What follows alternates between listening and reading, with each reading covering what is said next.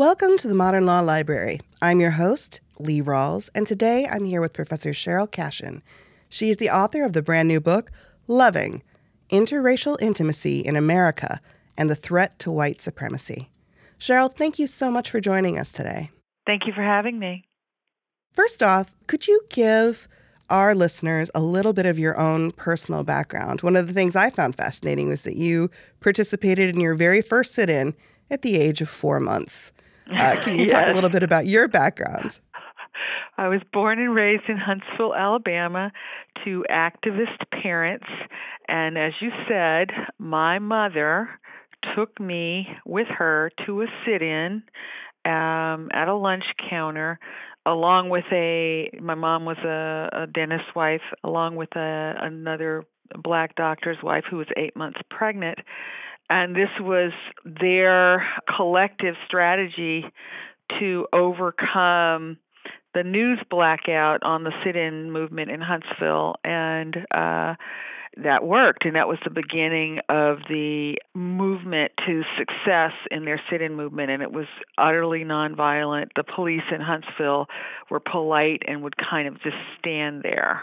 So, they knew that it was not dangerous to take a pregnant woman and an infant off to jail. But I literally was born into the crucible of civil rights.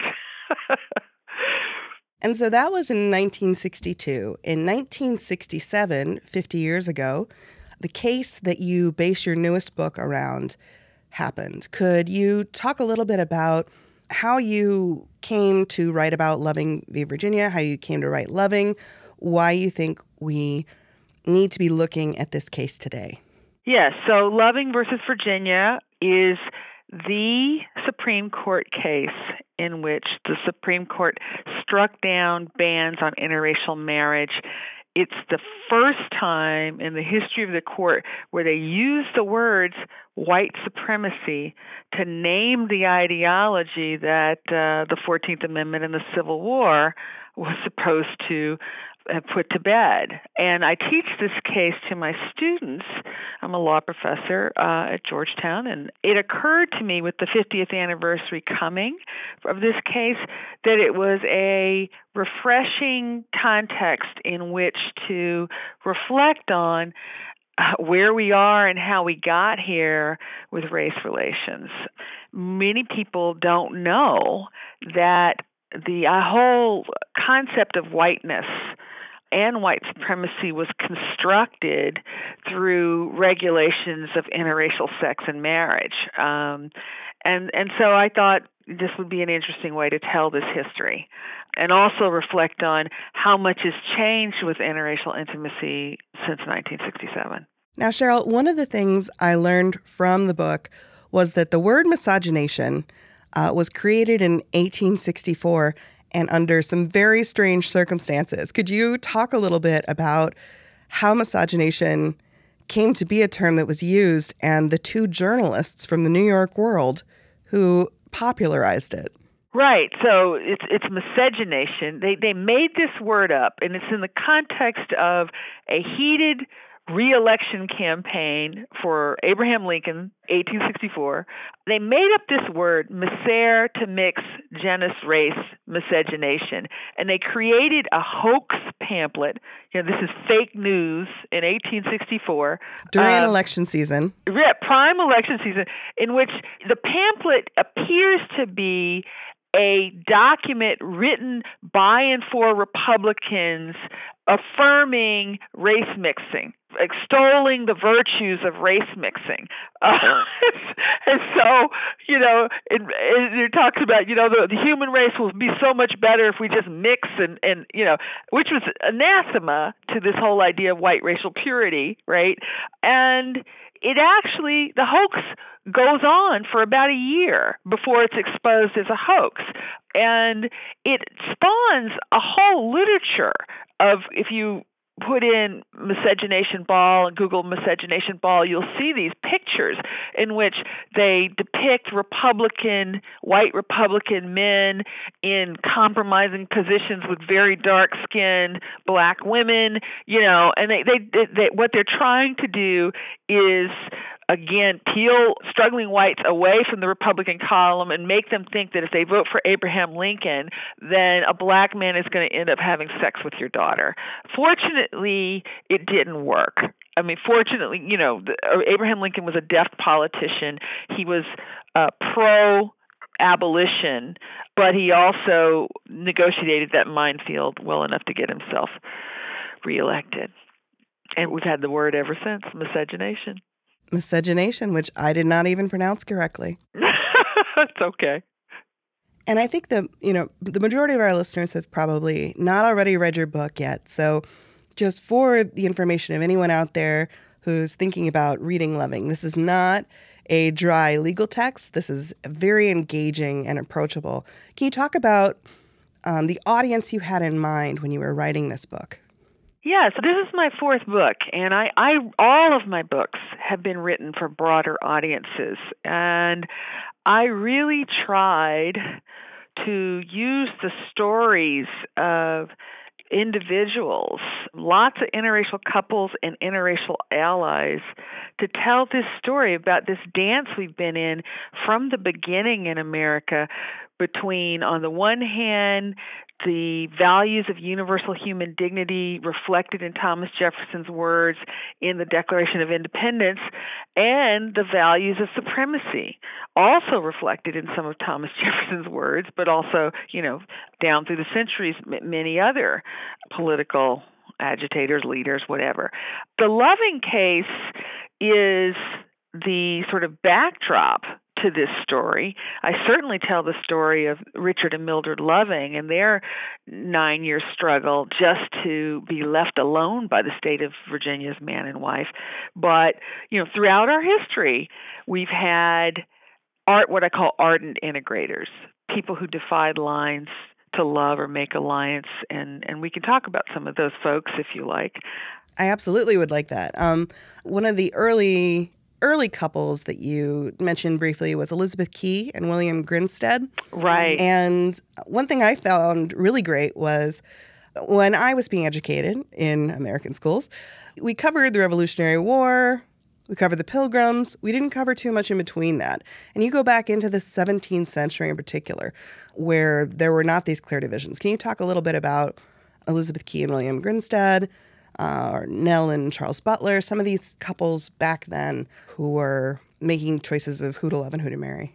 Right. Well, let me give your listeners just a little bit of context first. In the first 6 decades of the colonies, particularly in Virginia, there was no concept of whiteness. You can find evidence of, you had white indentured servants and indigenous and black slaves who were working alongside each other in the fields. They would get drunk together, have sex, run off, rebel together, and sometimes marry. And Elizabeth Key is an example. Her status was, because she was the daughter of a mixed race liaison, she was she was indentured, and her father, a rich white man, left her in the custody, I guess you could say, of another white man, and that white man betrayed the father and treated her as a slave, and she ended up successfully petitioning for her freedom, in part because she descended from a free Englishman, and she married another Englishman. And so this was in the era before there were bans on interracial marriage. And what was the other couple that you mentioned that intrigued you? I mentioned Nell and Charles Butler. Oh, yes. So this couple is famous among legal historians. Nell, referred to as Irish Nell, was a white indentured servant, and her husband, Charles, who took her last name, Butler, he was a slave, and they were both working for Lord Baltimore, who was one of the leaders of the Maryland colony, and she fell in love. And at the time, this was when the slave-owning class had decided to move from heavy reliance on white indentured servants to black chattel slavery, once they started to do that, they began to introduce penalties for interracial marriage and interracial sex because they didn't want this kind of fraternization. And the penalty for marrying a slave in Maryland at that time was that your children would become a slave. And you would become a slave. And Lord Baltimore tried to talk Irish Nell out of this, and she said, I'd rather go to bed with Charles than you, Lord Baltimore. I love him, right? And so she married him, and all of their children became slaves. And the reason we know about them is that their descendants, mixed-race descendants of this couple, later petitioned for their freedom, and that's how this couple comes to light. But it shows the harshness of the regime, and if your listeners get nothing else from this discussion, I really want to underscore that whiteness was created through anti-miscegenation law to solve a class conflict between wealthy planters and poor white servants. Poor white servants had been rebelling at the horrible conditions they endured, and they had been rebelling often along with indigenous people and black people. And so whiteness had a political function, and it helped when they started to give white servants better conditions and distinguish them from slaves. It helped to settle that class rebellion. And this dog-whistling divide and conquer function of whiteness and continues to this day. Whenever in American history you see an assertion of white supremacy or a regime that elevates whiteness like Jim Crow, there's typically an economic story where struggling white people along with black people are getting screwed by elites that don't want struggling people to demand too much of them. So the concept of whiteness versus, any other thing that we say, whether it's black or Hispanic or, I think it's complicated in these days, or maybe not complicated. Maybe we're having it illuminated for us. You can spit in a little plastic tube and send it off to a DNA analysis service. And a lot of people are surprised at what they get back when they look at what their DNA says about their lineage. And they say, well, I had no idea. How could this be?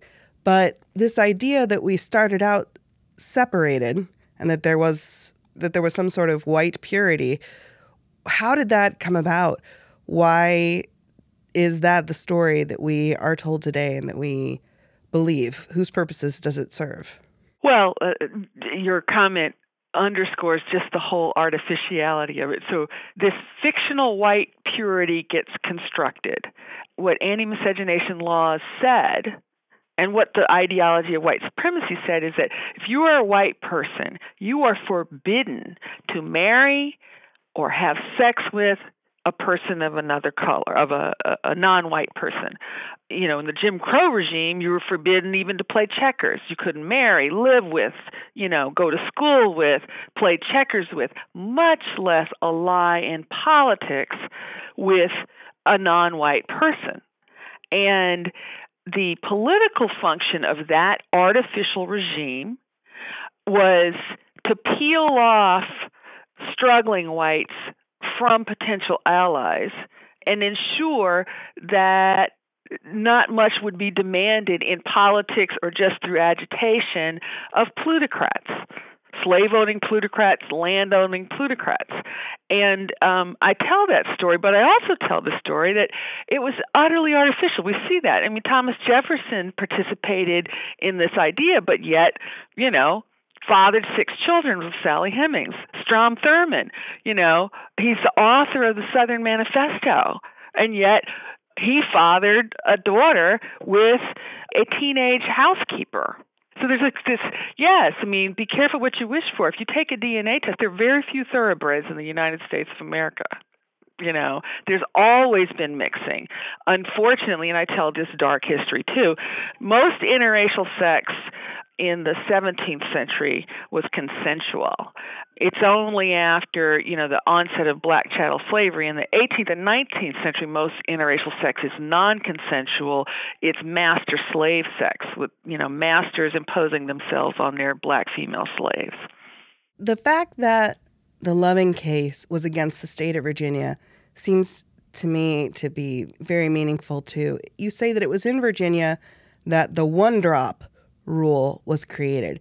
Can you describe that for our audience? What's the one-drop rule? How did that idea differ from other ideas about race, say, further south? Okay, so in Virginia, and Virginia is the leader in all this because Virginia had the largest population of people and slaves in the colonial era. And Virginia, when in its first comprehensive slave code, introduces this ban or penalty for interracial sex and interracial marriage. And for the next 300 years, Virginia relentlessly polices this color line. And the 1924 Racial Integrity Act is the law that Mildred and Richard Loving bump up against. And this is passed in 1924 as a time when ideas of eugenics and supremacy and, purity of bloodlines is just really raging in American society, but particularly in Virginia. And in that act, they greatly constrict who can qualify as white. And in theory, in the act, in order to be white, you have to be 100% unadulterated white, not mixed with anything, with one exception. It's the so-called Pocahontas exception. Descendants of Pocahontas, people who had no more than 1/16 native blood, could still be white, right?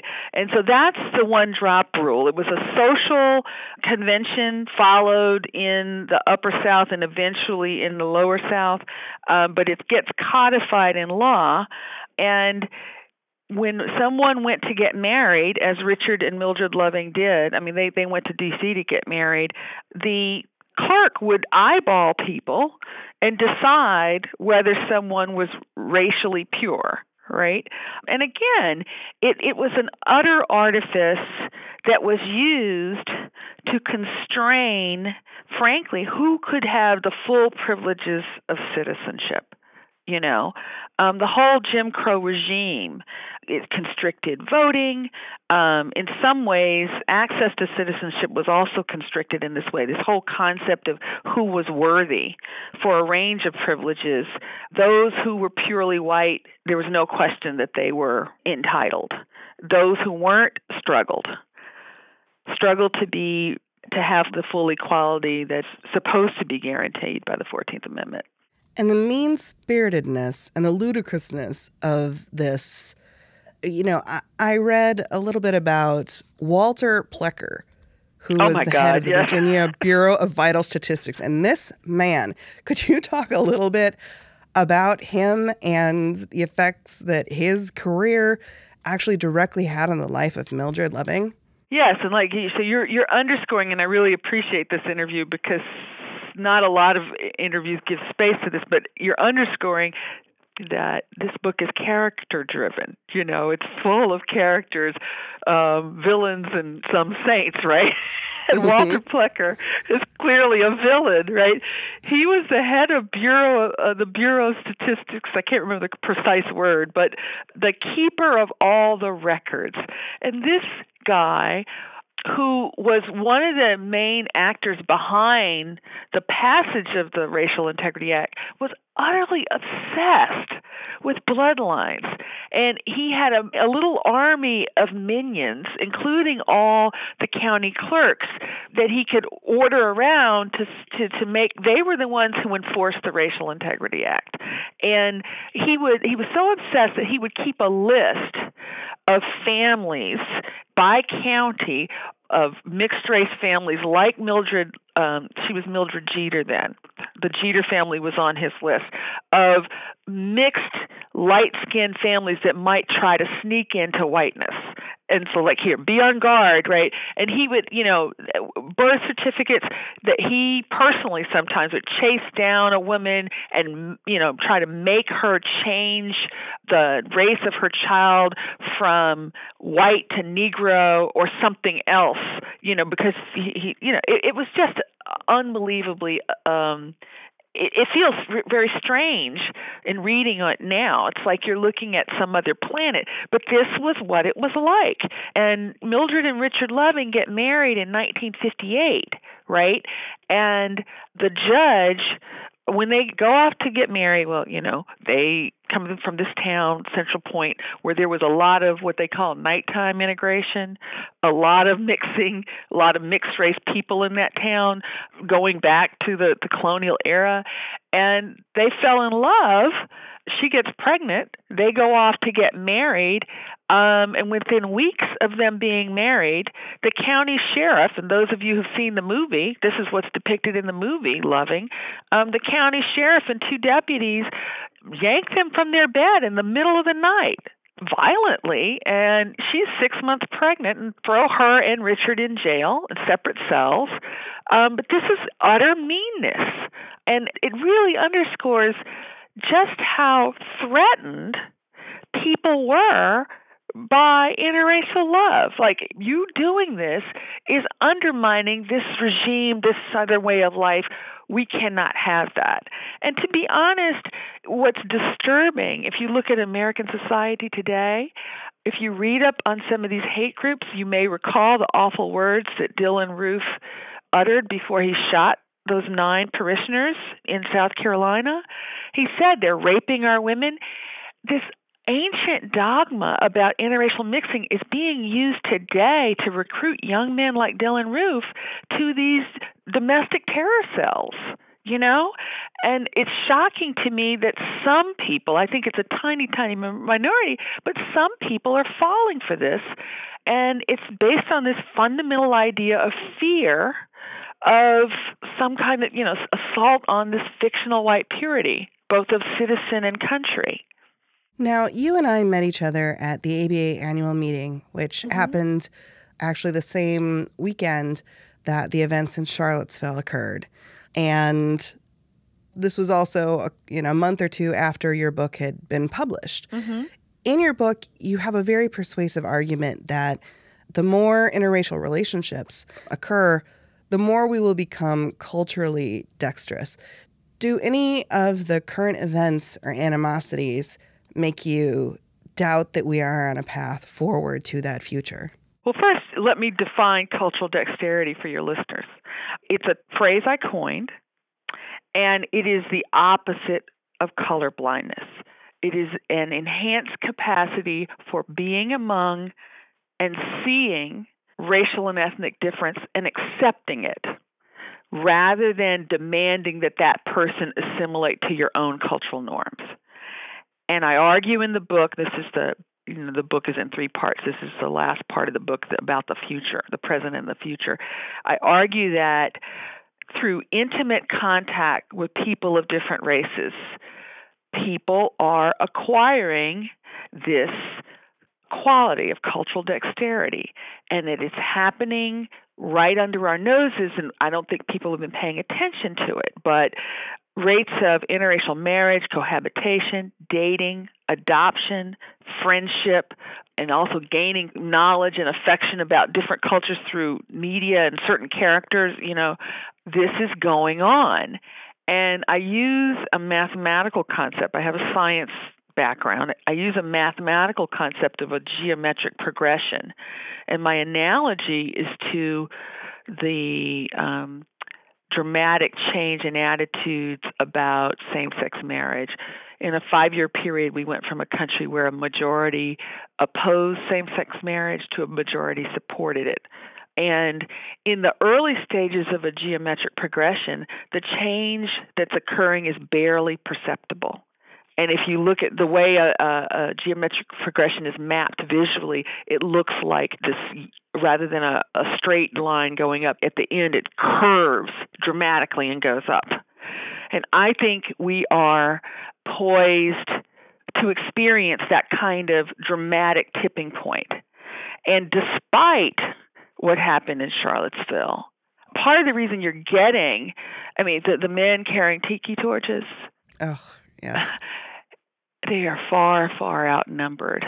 They were in Charlottesville, and they are in this country, far, far outnumbered by people who look at them and shake their heads and say, that's really kind of sad, right?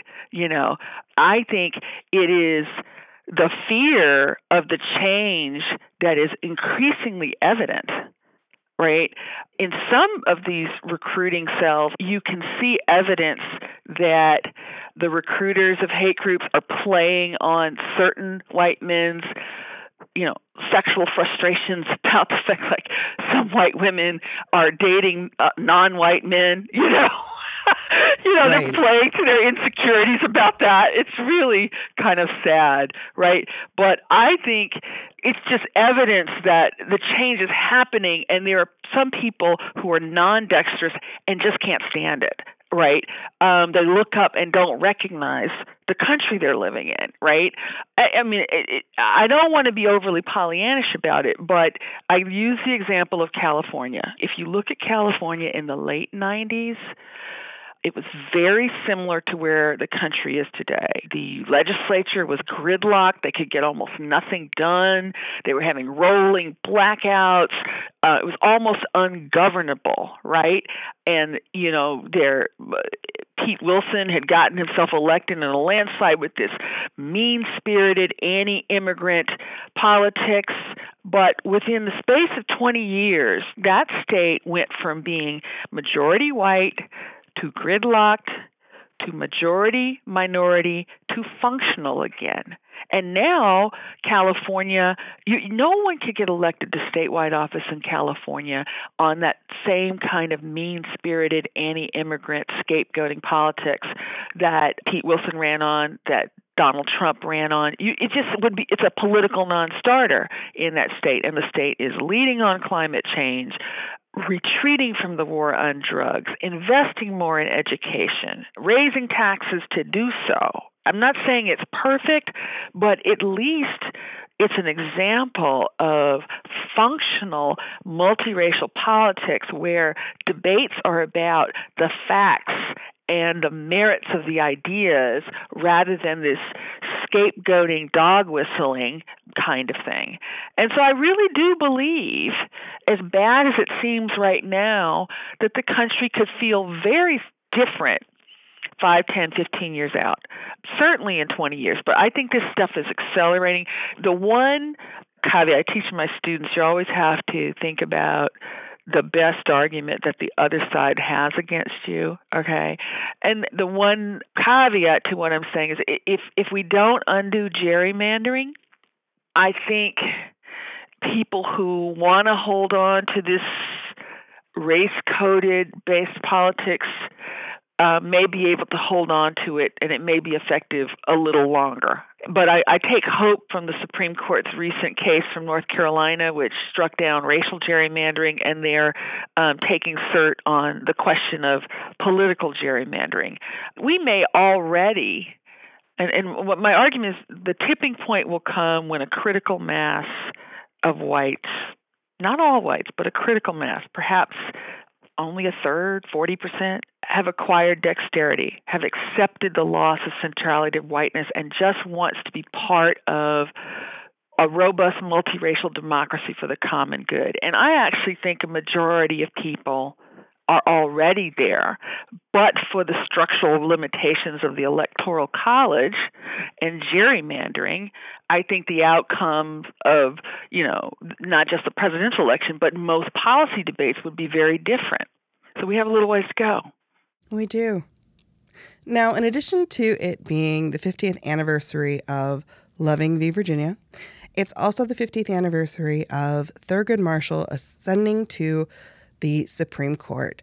You were one of his clerks. Could you tell us a little bit about your experience as a Supreme Court clerk for Justice Marshall? Well, it was fantastic. Before I got married and had children, I would always say it was the best year of my life.